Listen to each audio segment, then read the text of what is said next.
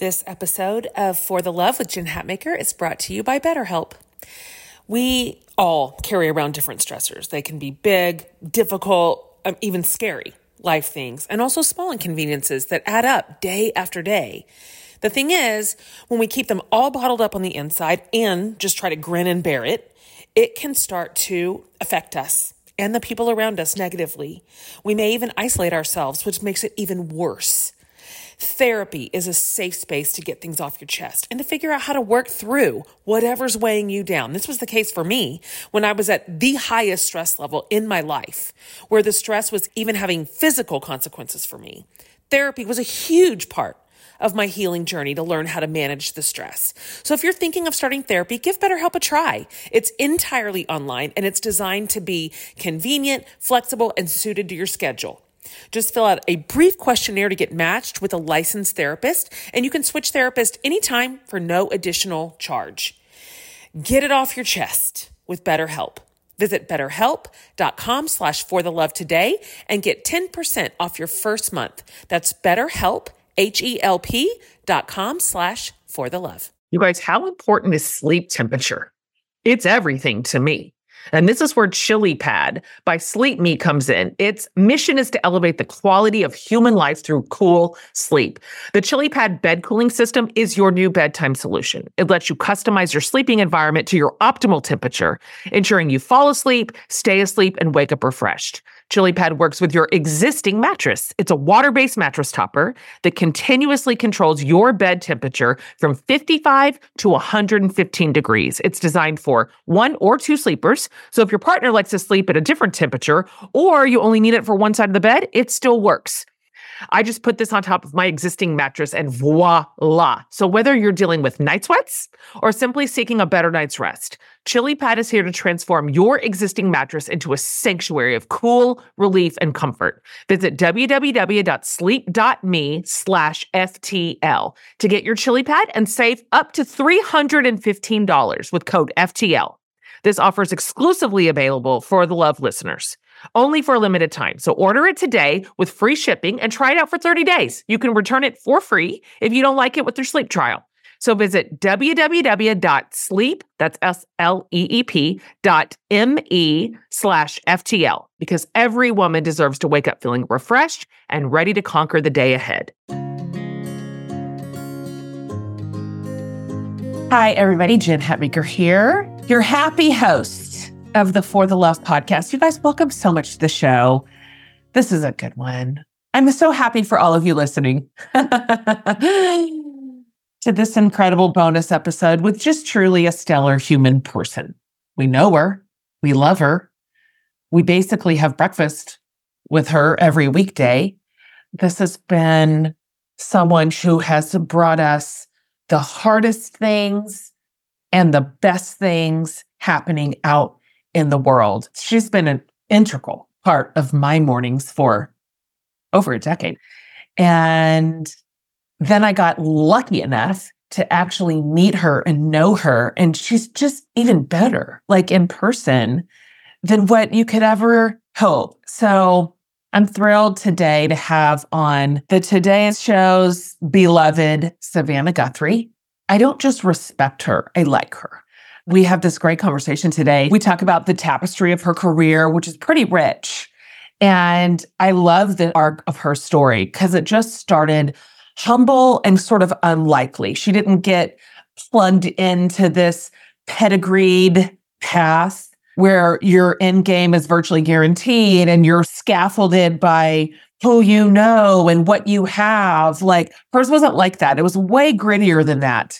And so we talk about her path to being a host on one of America's most cherished shows. I mean, truly an institution. We talk about her zig over to law and Court TV. Savannah was a correspondent on Court TV as a legal analyst, really, during like Samuel Alito's nomination, Martha Stewart case, Michael Jackson trial. Like, it was when Court TV was probably at its heyday. And so we're going to talk about that a little bit. And then she got out of that, sort of noticed by NBC again, and then started this journey all the way really to the top of the pile. And so Savannah has written a book, and as you can well imagine, with somebody who is a journalist, she is an incredible writer. She's a communicator for a living. It's not just beautifully written, which it is, but it is full of substance and depth. And her book is called Mostly What God Does. That is from a Eugene Peterson translation that he has in The Message, which it finishes out, mostly what God does is love you. We're going to talk all about it. I'm going to say less about that because I loved hearing Savannah talk about what faith has meant to her, what this book has meant to her, and what she hope it means to you as well. This is just a good human. She is telling the truth. She is living out of integrity, which is not to say she doesn't wobble or doubt or have failures. In fact, that is what makes her in alignment. That is what gives her a life of integrity, is that she tells the truth about that. And she's just delightful and funny and smart. I did remind her that the first time I was ever on the Today Show, she was interviewing me, and that having been a Today Show fan as long as I can remember, I was so overwhelmed, I don't remember it. I literally don't remember anything I said. I can't remember the questions. I had to go back and look at our clip to even know what it even was. What even did I say? What even happened? And so we had a good laugh over that. But she is lovely. Her book is so lovely. And you're going to love this conversation. So welcome to the show, the just absolutely wonderful Savannah Guthrie. Thanks for being on the show. I'm so excited to talk to you for a million reasons, because when I got your book and I'm reading it, it was so fun and lovely to read about just the little details of your real life. You, like Savannah, because you're always interviewing somebody else. And so I'm like, there's her sister, there's her kids. Like, she's just putting her kids to bed. Like, I know about that. There's her shoplifting career. That's right. That's right. Look, we all have a checkered past, you know? Like, I'm going to get to it. I'm going to get to that in just a minute. But anyway, it's just so lovely. You're such a good writer. I mean, of course, you're a journalist, but turning your writing skills into a different genre like this was profound. I'm like, Savannah needs to write a bunch more books. Oh, no, this is one and done for me, sister. I'm no Jen Hatmaker. Your Instagram posts are like poetry. I'm laughing. I'm crying. I'm a big Jen fan. I wrote the book so I could get on this podcast. That's the only way. You got to bring singular objective. Yes, 100%. Okay, listen, my community all knows you and loves you as much as I do. But just for the four that are listening and going, tell us more about this, Savannah. I wonder, I'd love to hear you go back just a little bit and walk through for us your path into journalism, really, because you are in the rarest era, Pear Sister. I mean, a very select group of people, a part of an institution that is super special. And it's so fascinating, I can imagine, to be a part of a legacy program like you are. And I'd like to hear, if you wouldn't mind, this is how I got there, because you have a lot of skills. You have a lot of tools in your toolkit. And you zigged a little bit and zagged before you got here. Yeah. Yes. Many zigzags. Yes. Yeah.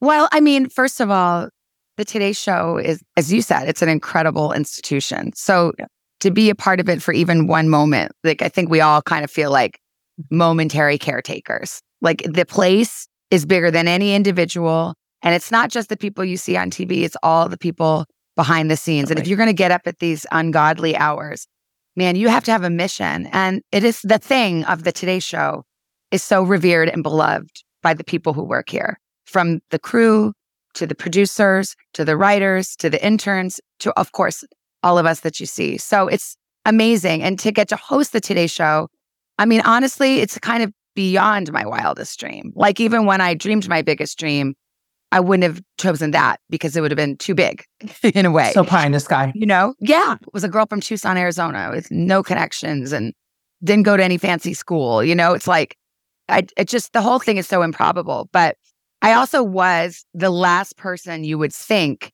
future Today Show anchor when I started out in television news when I was 21 years old. I grew up in Tucson, Arizona, went to college in my hometown. My father died when I was a teenager. I lived at home all through college. And I was kind of just meandering around, unfocused, unmotivated. And my mom finally was like, you need to pick a major. Why don't you try journalism? Because at least you'll have a skill. Is that what she said? She was like, and I'm not paying for a communications degree. I'm like, okay. That's so classic Nancy Guthrie. I love it so much. It's throwing shade at comms degree. Okay. So I took journalism classes, and that's what really lit a fire. It changed everything. I love to write. And actually, I dreamed of being a print reporter. I wanted to be a Newsweek reporter. I thought that was my dream. But I had to get a part-time job. Of course, I've had a job since I was 14 years old.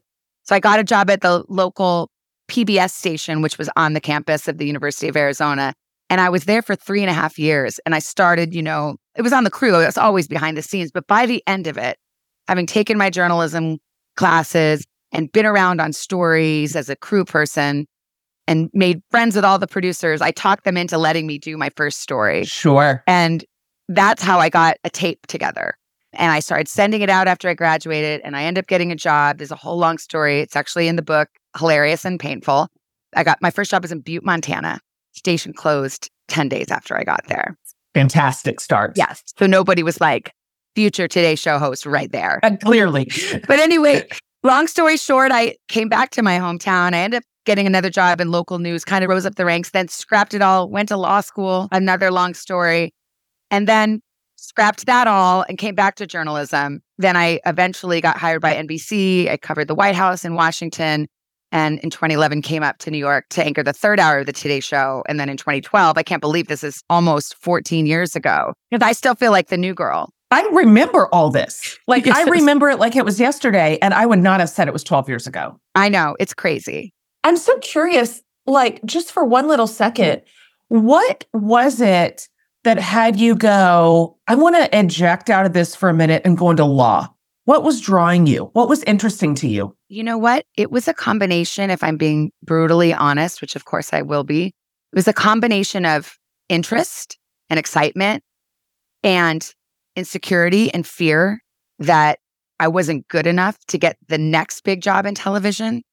I was in a medium-sized market. I actually was lucky enough to be back in my hometown at a great station. I was the local weekend anchor on the NBC affiliate and reported during the week. And I mean, it was all set up. It was great. I lived in my hometown, had a ton of friends, had a decent apartment, finally making a buck. And I knew that after being there 3.5 years or so, it was time to try to, in television news, especially then, it was like, you got to get to the bigger market, and then you hope to get to the networks. Like, that was the track. Now there's so many different tracks. You could roll out of college and have a podcast. You could be a digital media, whatever they call it.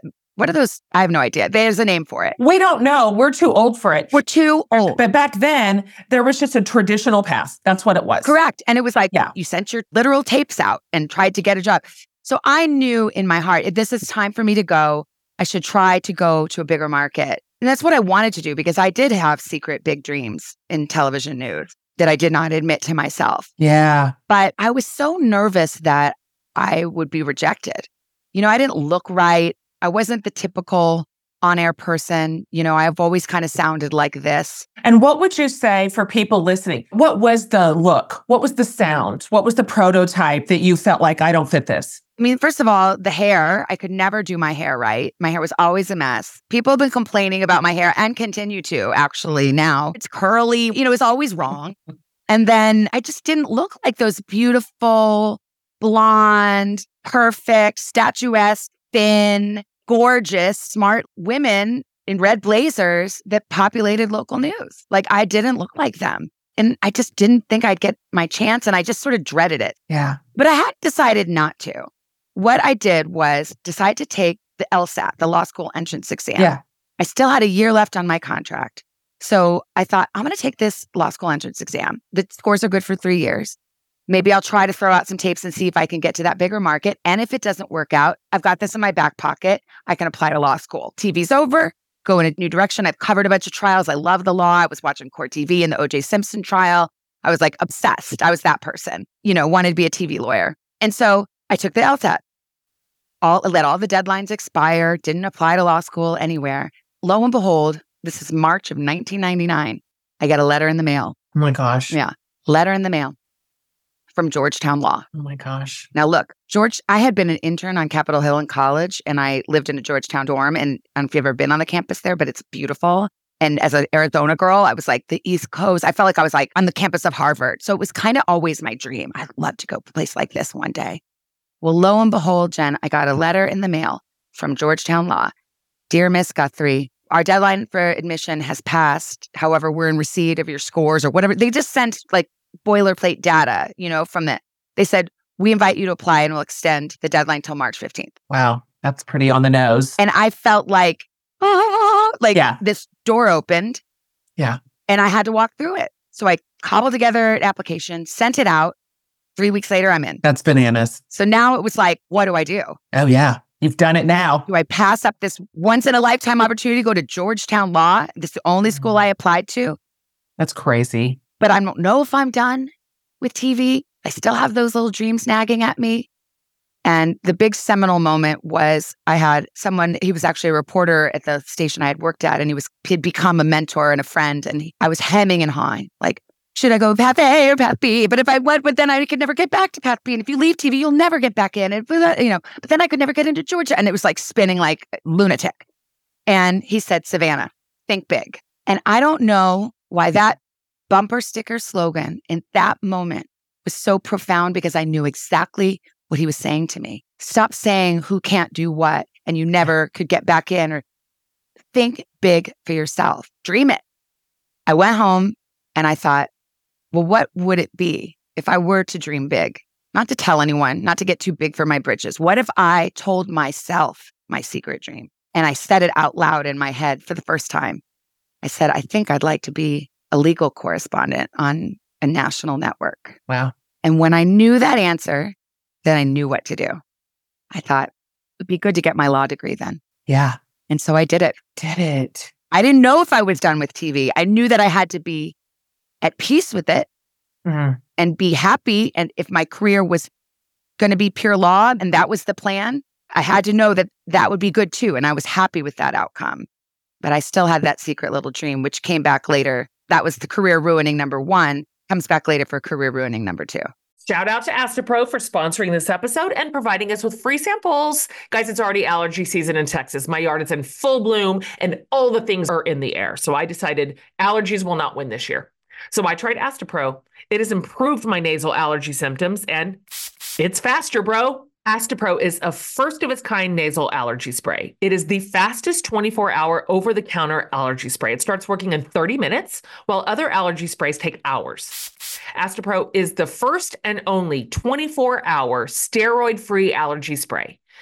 Astapro delivers full prescription strength indoor and outdoor allergy relief from nasal congestion, runny and itchy nose, and sneezing. So get fast-acting nasal allergy symptom relief with Astapro. Go to astaproallergy.com for a discount so you can Astapro and go, you guys, today. ASTEPRO allergy.com. Use as directed for relief of nasal congestion, runny nose, sneezing, and itchy nose due to allergies. Astapro and go. Did you know more than 75% of Americans experience foot pain in their lifetime, but only 10% seek out a solution for that pain? Your feet don't have to hurt. So let me tell you about Superfeet. Superfeet has a wide range of insoles for every activity, every shoe, and every foot. From cushioned and flexible to firm and supportive. You can dial in your fit by taking their quick quiz online. Answer just a few short questions and Superfeet will recommend the best insole choice for you. Foot biomechanics may be complex, but solving foot pain should be simple. So when you add the signature orthotic shape of Superfeet insoles to your shoes, you give your feet comfort and support where they need it most, helping redistribute forces to reduce stress and strain on your entire body, not just your feet. When your feet feel good, so do you. Your foot health is an important part of your overall well-being. Visit superfeet.com and enter the promo code FTL at checkout for 15% off your first order plus free shipping. It's so interesting to have the advantage of the 30,000 foot view on your life and career and see very clearly how much that law degree has served you. Big time. what a tool in your toolkit. Of course, you use that knowledge and experience every day, really. You have now interviewed the most powerful people in the world. And having that law experience, have you just thought a million times, thank goodness I did that? I'm so glad. And it's funny because a lot of young journalists will ask me, well, should I go to law school? And I always say, well, there's a lot of pros and cons. I can't answer that for you. But generally, I would say if you want to be a journalist, then no, going to law school is not a good way to be a journalist. However, I have to say it has worked for me, and I have used my law degree and I use it every single day and in different ways. Sometimes, yes, because I'm covering a legal case. And so, or I'm covering the Supreme Court and I have to read a decision and I have 30 seconds to get on air and figure out basically what it says. So yes, I use it there. I used it when they threw me into the White House. I had never covered national politics. It's like another world. I was so green. I knew nothing. And the only thing I had going for me, I didn't have one source. No one had heard of me. Oh my gosh. I was brand new. Nobody returned my calls. The only thing I had going for me was that I could understand policy and I could be a person of substance. So when I got my chance to ask a question, it would be a good question. And that's, the legal background is government, law, politics, policy. That all was part of it. And then the other kind of, I think really one of the biggest things that is just intangible is that, like I said, I was a kid from Arizona who went to the University of Arizona, went to an average high school, got average grades. I was average in every way. I was a slacker in high school. I ditched 35 times and got suspended for a week my last year. I just wasn't a big scholar, highly motivated for a million reasons. And I went to Georgetown and I felt old because I went when I was 27. A lot of those students at that time, especially, come right out of college. They came out of Harvard, they came out of Yale, they came out of this and that. And Georgetown was their safety school. And for me, it was the biggest reach of my life. And here I came from nowhere. And I was sitting in there and they'd have their tabbed textbooks. And I was so intimidated. I felt like I walked into a conversation that had been going on for 45 minutes without me in Latin. I was like, huh? But getting through it and learning that not only I could survive, but that I could do well. Yeah. Even with all those young, smarter, more pedigreed whippersnappers, with such a confidence boost. And I needed it. I needed it for me to believe like, you know what, maybe you can. Maybe you just can hang in the big time here. And that was really important. What was the on-ramp back into TV? Because those are two very disparate spaces, really. I mean, yes, there's a lot of crossover in terms of content, but not in presentation or even in career paths. And so was there a thing? Was there a moment? Yes, there was actually. So I went to law school, ended up doing well in law school, shockingly, got a great job at one of these white-collar prestigious law firms in Washington, D.C., and I got a clerkship, a federal clerkship, which this is the path for any law person, any lawyer or law student listening knows the clerkship, that's what you want to do. You want to make law review, you want to get a clerkship, and then you're on your way. So I got this clerkship with a federal judge in Washington, D.C. I was going to work for a year at the law firm, which I did, and I was getting ready to report for duty at the judge's chambers. And I just kept having this nagging feeling. My path was set. It was all laid out. I also was, $200,000 in debt. I borrowed every dime I had to go to law school. I just thought, still have that nagging TV dream. Oh, man. And I had a job all through law school, but toward the last couple of years, I had gotten a part-time job at the local NBC affiliate on air. It's a freelance reporter. And it was great because I could keep my foot in, so my tape was still a little current. So it was like, you could see that I just wasn't, I was like the nails scratching. I'm like, yes, I'm going to be a lawyer, but totally. I'll just so I would study. I'd be in the live truck covering some horrible thing in a terrible neighborhood, waiting for the 11 o'clock news and studying and highlighting my law books for the 8 o'clock class the next day. But anyway, because I had kept my hand in TV, that's how I started thinking, what if I just freelance for a bit? What if I quit this law firm job and I don't do the clerkship? And what I thought to myself was, I think it's time for me to take it out for a test drive. Yeah. And see if I really can. Yeah. But that meant I had to quit the clerkship, which it's a huge deal. Never happens. No one says no to a federal judge, and they certainly don't say no after they hired you a year and a half ago. I feel that in my stomach. A month before you're to report for duty. I mean, it's terrible. Not only are you blowing up your legal career, it's just not cool. Yeah. So I called the judge to break up and he said, "What? Come see me in my chambers." Like, okay, what's this one you got going? Yeah. Look, let me straighten this young lady out. Yeah, like he was very nice, but come see me. So we sat in his chambers and I explained to him, I have these dreams of working in television and going back. And that's why I can't come work for you. And I'm so, so sorry. And he said, "Well, I hear you. I understand you have your dreams. That's great. But this is a year-long clerkship. Why don't you just come work for me for a year? You'll only be enhanced your opportunities, the contacts you'll make, and then go pursue your dreams." And I said, "Judge, I know what you're saying makes perfect sense. And it's true. But I also know myself. And if I don't do it right now, I will never have the guts again." Wow. Big time. And he said, "Okay." And he walked me to the door and was lovely and gracious and encouraging. And I think a little flummoxed that now he's like, who am I supposed to get now 6 weeks before she's supposed to start? But he was wonderful. And then I went out and I had nothing. I didn't have a job. I had nothing, but I did it anyway. So I ended up, long story short, finding a job with Court TV, which a few months later happened to be looking for all of their on-air correspondents had to be lawyers. But they wanted someone who's a lawyer, but also knew how to be a reporter. So in other words, it was perfect for me. It was tailor-made. Yes. Yes, which I couldn't have known. You had some biggies on Court TV. I mean, you had a minute over there. It was the heyday. I mean, that's what was so great about it too, because it was a time when televised trials were the thing. It wasn't the OJ era. It was early 2003. So there was Martha Stewart, Scott Peterson, Michael Jackson. There were a million of them. And so what was amazing is that not only did I go and cover these cases for Court TV, and it was really fun because that was such a niche broadcast that you could get real nerdy on the law stuff.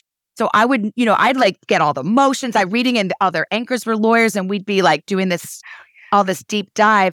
And then the shows that we're covering, like Today's Show, Good Morning America, CBS This Morning, Dan Abrams on MSNBC, CNN, Court TV let us go on as legal analysts. And so suddenly I'm on all of the national networks. Oh, yeah. I mean, the day that Katie Couric said, and joining us now is Court TV's Savannah Guthrie, I think I blacked out. Totally. Like I grew up idolizing her. Of course. And I'm like, pull it together, Savannah, pull it together. So that's kind of how I got noticed eventually by NBC. Oh my gosh. I'm so tickled because the first time I was ever on the Today Show was with you and Carl. And I literally can't remember it. Yeah. I just went fog. I just went into a black fog. What did I say? Who could know? Literally, who could know? It's like that football player who caught the winning touchdown at the Super Bowl. And he's like, I caught it, but I blacked out. Like, he's like, zero memory. Completely. Like, I had to go back and look at it. I asked my friends, what did I say? Did I say anything at all? And they're like, not really, but you looked cute. I'm like, that is literally all I can manage today. Listen, that's 90% of it. It's such an iconic place. It's so special. So they grabbed you as essentially someone who had just been interviewed on a segment and went, we would like to talk to you more. Is that how that started? Eventually, yeah. I mean, it was years, really, but eventually they reached out and said, come talk to us about a correspondent job, but not a legal correspondent, just a correspondent job. So yeah, I interviewed and applied, and there's a whole long story, but I've already given you so many long stories. But I ended up at NBC in Washington as a general assignment correspondent in 2007. And about 3 months after I got there, they said, we're going to send you to the White House. Actually, it was Tim Russert. And they put me there on the weekends. I was like the 19th string reporter. And then in 2008, it was Obama Clinton and then Obama McCain. And I went out on and started covering the campaign. So yeah, so that's how I kind of got my start. So they threw me into politics right away, but I had no experience covering politics. And there is just nothing like national politics. Holy moly. In an election year, I mean, that was just a lion's den. Trial by fire. Yes. I mean, truly, plus all the press corps who I adore and love and are amazing. When you first come in, you got to prove yourself. So not only are you trying to be good on air and be good for your bosses, you're trying to show your colleagues that, you can hang, that you're smart and sophisticated and know politics, which I wasn't any of those things, but you fake it till you make it. It's so interesting how all of those experiences that are varied and you were in so many different environments and your colleagues kept changing, and that has just developed you into who you are now to be at such a high level. And I just can't help but think that all of those experiences, the just thousands really of interviews you conducted and stories that you covered, have built something inside of you that we can all see it. It's a palpable sense with you, which is that you are a journalist that is trustworthy. You are both super professional and also very compassionate, which is a tricky needle to thread. And so I wonder, when I think about all the stories that you've covered, which some of them are just absolutely devastating. I mean, you covered Uvalde and you covered the exit of Matt Lauer, your colleague. You have seen some of the lowest moments in our culture. I would love to hear you talk. I don't even know how to frame this question, but how you have managed to do that with such professionalism and compassion, and in such a way that you're not so consumed, it doesn't just drag you to the bottom of the ocean. Well, you're very kind. I feel like all this time has been a journey. And if I were to go back and look at my first few days on the show or my first few reports on NBC, I would certainly cringe. And it's taken a long time to be comfortable in my own skin in a way. And to find, especially on the show, especially on the Today Show, because when you're a Washington correspondent, it's so hardcore. And then you come to the Today Show and you do real news interviews. You know, you're interviewing the president or the secretary of state or a grieving victim. It's real news. It's hard news. But then at 8:30, you might be roller skating with Martha Stewart on an elephant, you know? So it's like, how do you manage those things? But actually, in the end, the reason I love the show so much and have always felt like it was good for me is because I think that's who I am. People are not monolithic. They're not one-faceted. That's right. Unifaceted. You know, so it's like, yeah, I'm serious and I love news and I'll study hard for an interview and I'm asking questions on behalf of our viewers. And if you try to wriggle out of it, like, I'm going to call you on it. At the same time, I love people. I love to goof around. I'm clumsy, silly. I love music. I love to dance. So this show lets me get to be all of those things. And our viewers let us do that. I always say, like, if you were inventing a television show in today's world, no one would let you do what we dare to do on these morning shows. Be taken seriously as a journalist at 7:00 and be cooking nachos and swigging a beer at 8:45. You're right. No one would be like, that's a great idea. They'd say, that's crazy. That person, you can't be that same person. But of course you can. That's right. Because all of us are multifaceted. So I think the news breaks your heart every single day. And I think that's one thing we try to do on the show is we don't sugarcoat it, but we're very mindful and caring that people are waking up and you don't have to sensationalize. We're kind of processing the news with you. That's how I think of it. And I never want to lose my heart. I never want to have thick skin, even though it hurts to not have thick skin. But I don't want to have thick skin. I want to have humanity. I want it to touch me. But I'm not going to cry and carry on air because I don't want to be a distraction. I'm supposed to be a professional. So it's just trying to thread that needle. And then this is where you get into the book. It's just the deep resource of faith has saved me time and time again in my private life and, yes, in my professional life. Let's talk about it. Also, I love your title so much. Mostly What God Does is so good. Oh, I just love it. And also what I love is this picture that came on the sleeve. Whoever took that deserves an award. I love that picture of you. Can I tell you something so funny? And you'll love this as a numerous times author. I was like, I am not going to be on the cover of this book. Sure. I don't want to be on the cover because it's about God. And what am I going to do? Be like, hey, like, no. Yeah. So I had it in my contract. Oh, you were serious. I am not going to be on the cover. Like, I get to choose the cover, and guess what? I'm not on it. So they were like, okay, whatever. I mean, marketers, they want you to be on the cover because then people will recognize, that person from, they don't know, I'm not that famous. People might not even know my name. They just want you on the cover. So anyway, we picked the cover, the yellow. I love yellow. It's my favorite color. And then they come back and they said, there's a retailer that wants to carry it, a big one, and they'll carry it chain wide, but you have to be on the cover. And I'm like, I don't want to be on the cover. Yeah. And then they came up with this beautiful, which I think was very tasteful, lovely compromise. You solved it. They put a slipcover that also is now a bookmark value.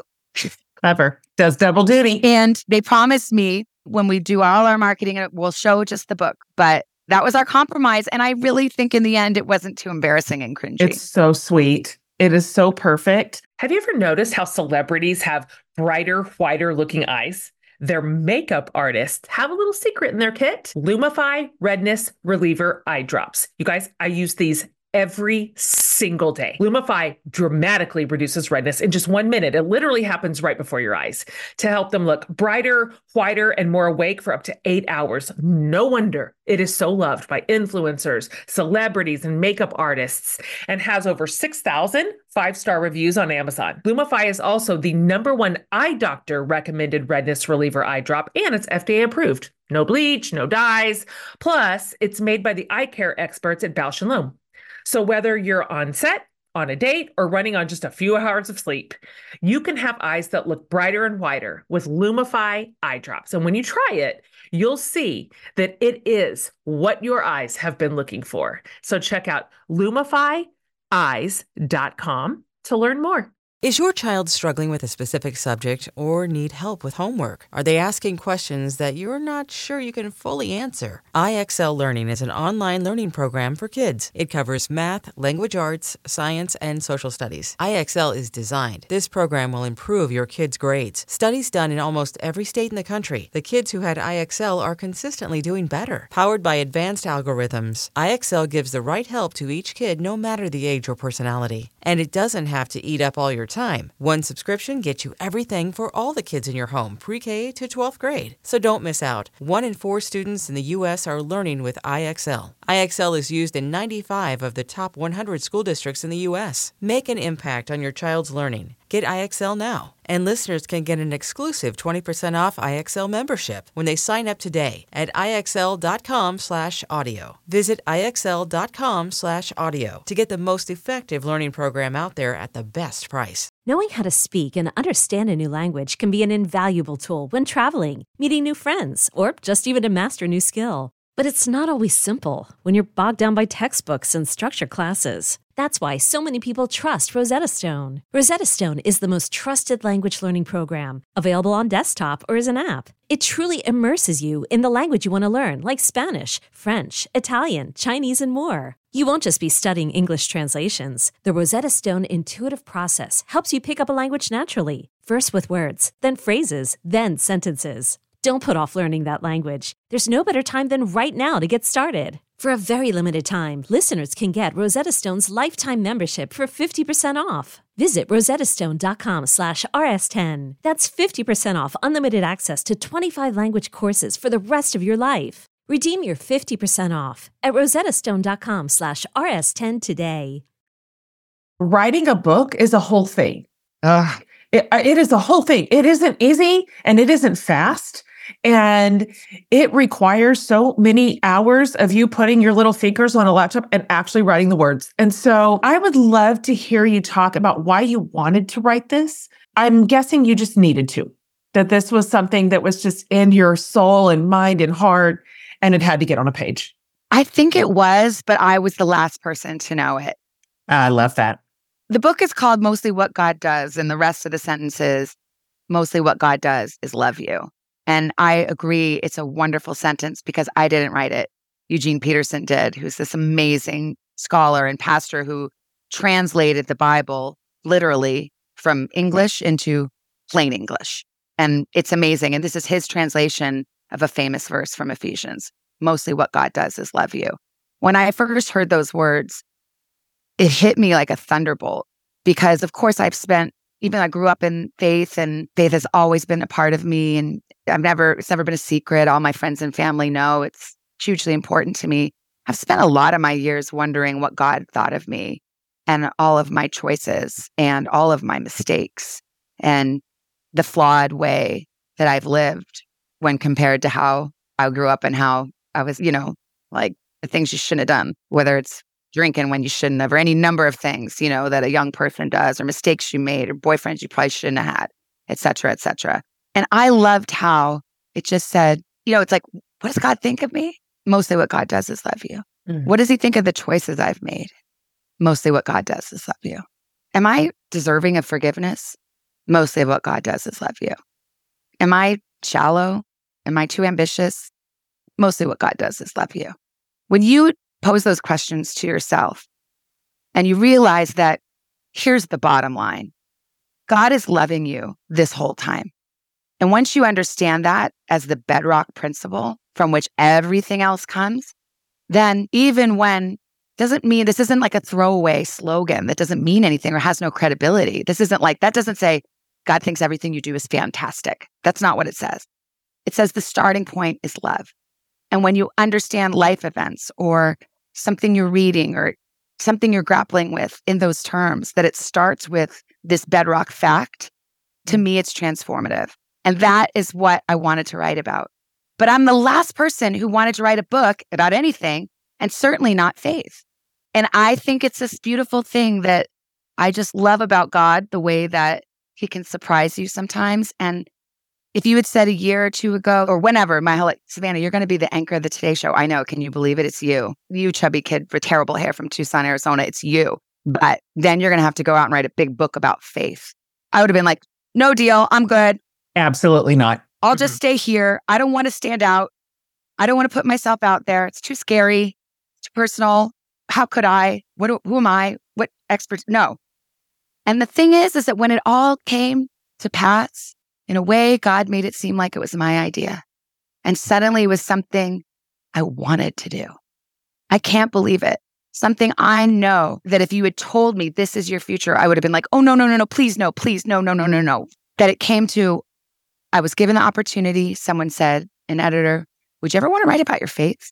And instead of immediately saying no, like I always would, like I have a job, I got 2 kids, plus no. Sure. Sounds like work. No. I thought, now that's something I could get excited about. Yeah. Like that could be really thrilling and interesting and challenging. And I think I have something to say. And I think I want to say that God loves you. And that might seem like obvious to some and highly non-obvious to others. That's right. But it needs to be said. And the book is kind of an exploration of those themes. It truly is. When you read something from someone and you have a sense that they're telling the truth, like this is the truth to you. And this is who you actually are. And this is how you actually feel. And these are real principles in your life, as opposed to that sense of reading where you just go, this is phony baloney. For better or worse, it's real. It is. This is what I believe. This is what I love about God. It's a love letter to God. It is. About his love letter to us. Yeah. It's like this God and humans mutual admiration society and how touching and transformative that is. Yeah. But I'm not writing this from some mountaintop. Sure. Where I figured it all out. I mean, I'm writing it from the depths. That's right. I'm writing it as the person who actually needs to read this book over and over again. Who has to, every day I have to pull myself out of the doldrums sometimes and remind myself, like, keep going, no one's perfect. And it deals with all those things and why the feeling of grace and love and forgiveness and kindness is so transformative within. And then how that is then thrust outward into the world. So it's an inward looking book, but then it's also, I hope, this beautiful calling that we can all remind ourselves, like if mostly what God does is love us, then we should go out and do that too. Yeah, that's right. And if we're really filled up with that love and we really believe it, it's kind of part of us, then that will become a very natural act. It will be exuded from us. And these are the things I believe. Do I live them perfectly every day? No, I do not. And I write about that. But I believe it. And I've seen its hope time and time again. And I'm so grateful for it. That's the thing. I was like, I just have something good to say about God. And I just would like to say it.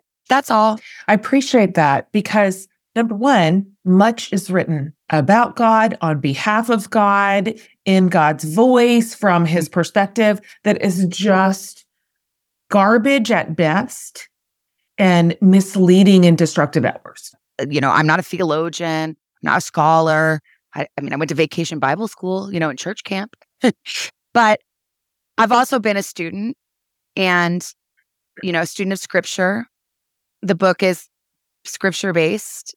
Obviously it comes from this Christian point of view that is the one I grew up with. I hope its themes are appealing and compelling. I've had people of different faiths and also no faith at all tell me things that have resonated with them. And that makes me so happy because I think the themes are universal. But at the same time, it is coming from a particular point of view. The theologian reviewed the manuscript. I'm not making up a bunch of happy talk.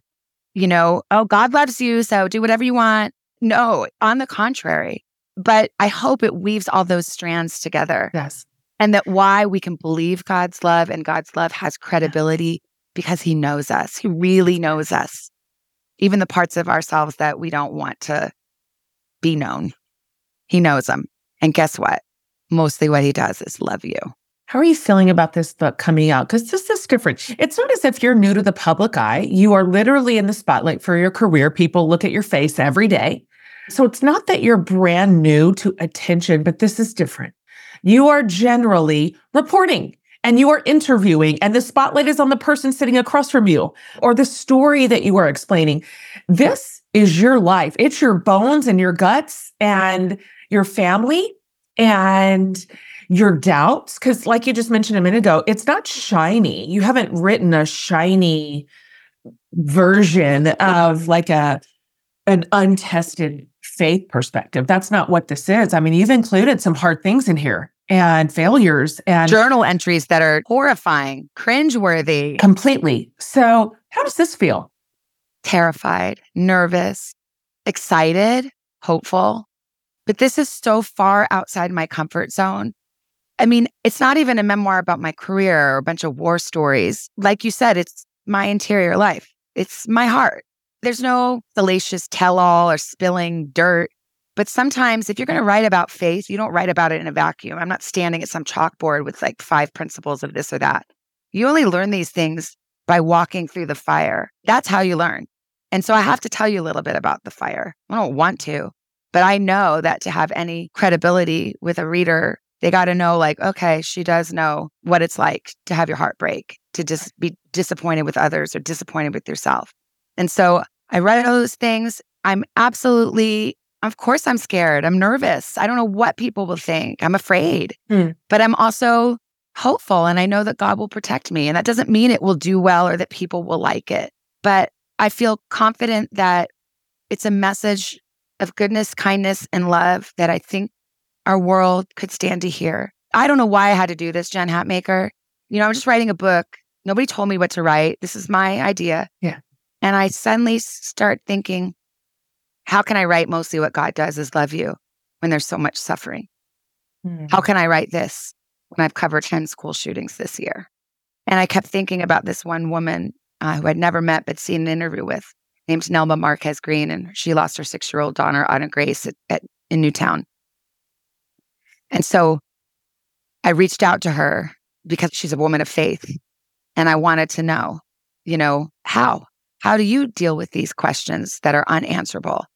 And, you know, I feel glad that I didn't shy away from those questions.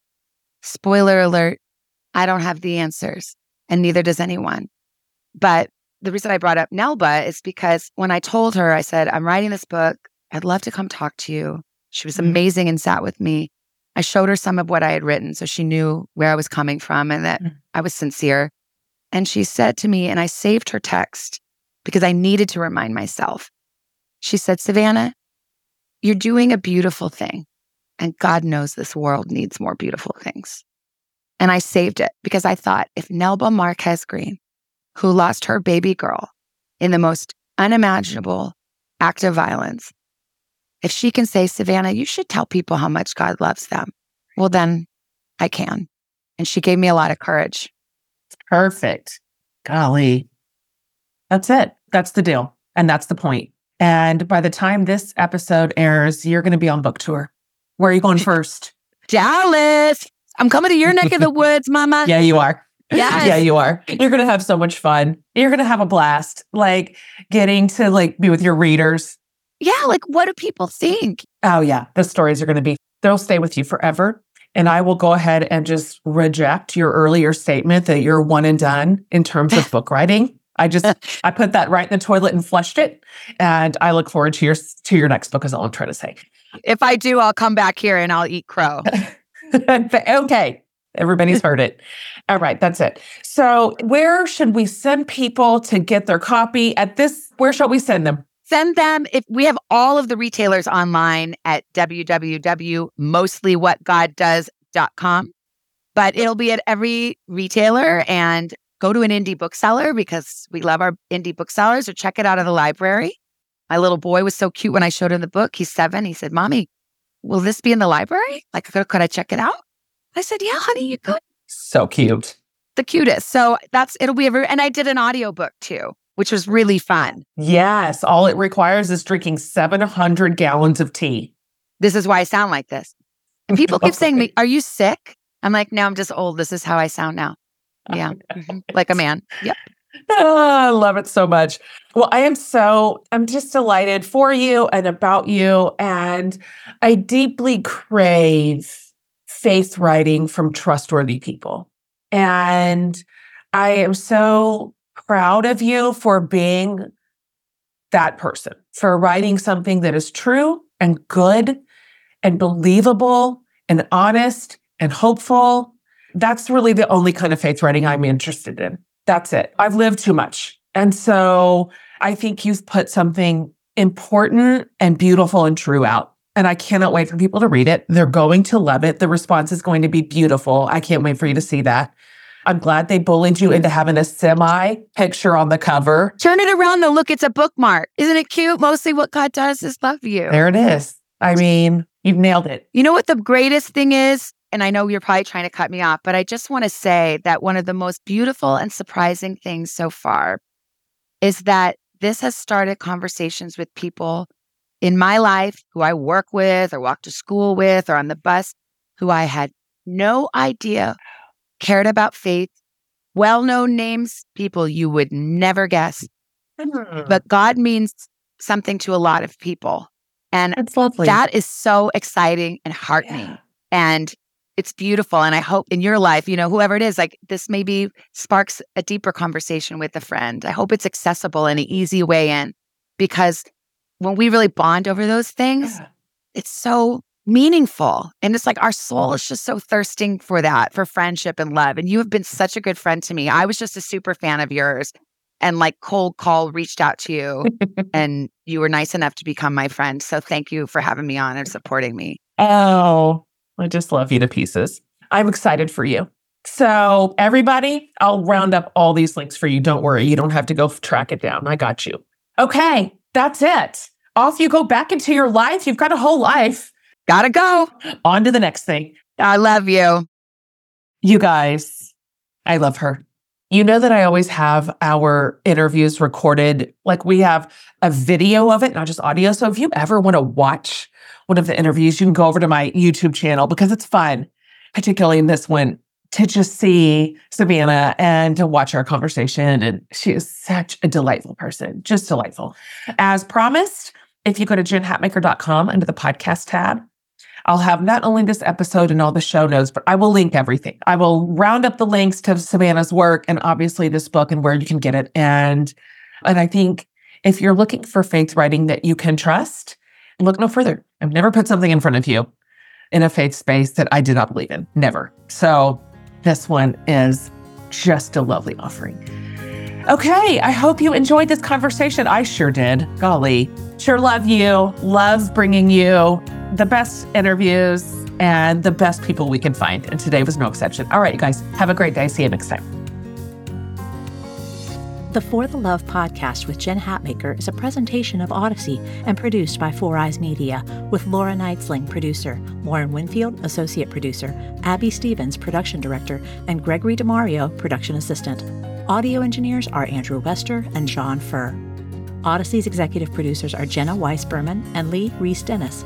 Special thanks to the team at Odyssey, Maura Curran, Melissa Wester, Matt Casey, Kate Hutchinson, Eric Donnelly, Aaron Constantino, Kurt Courtney, and Hillary Schuff. Listen and follow For the Love, an Odyssey podcast on the Odyssey app or wherever you get your podcasts.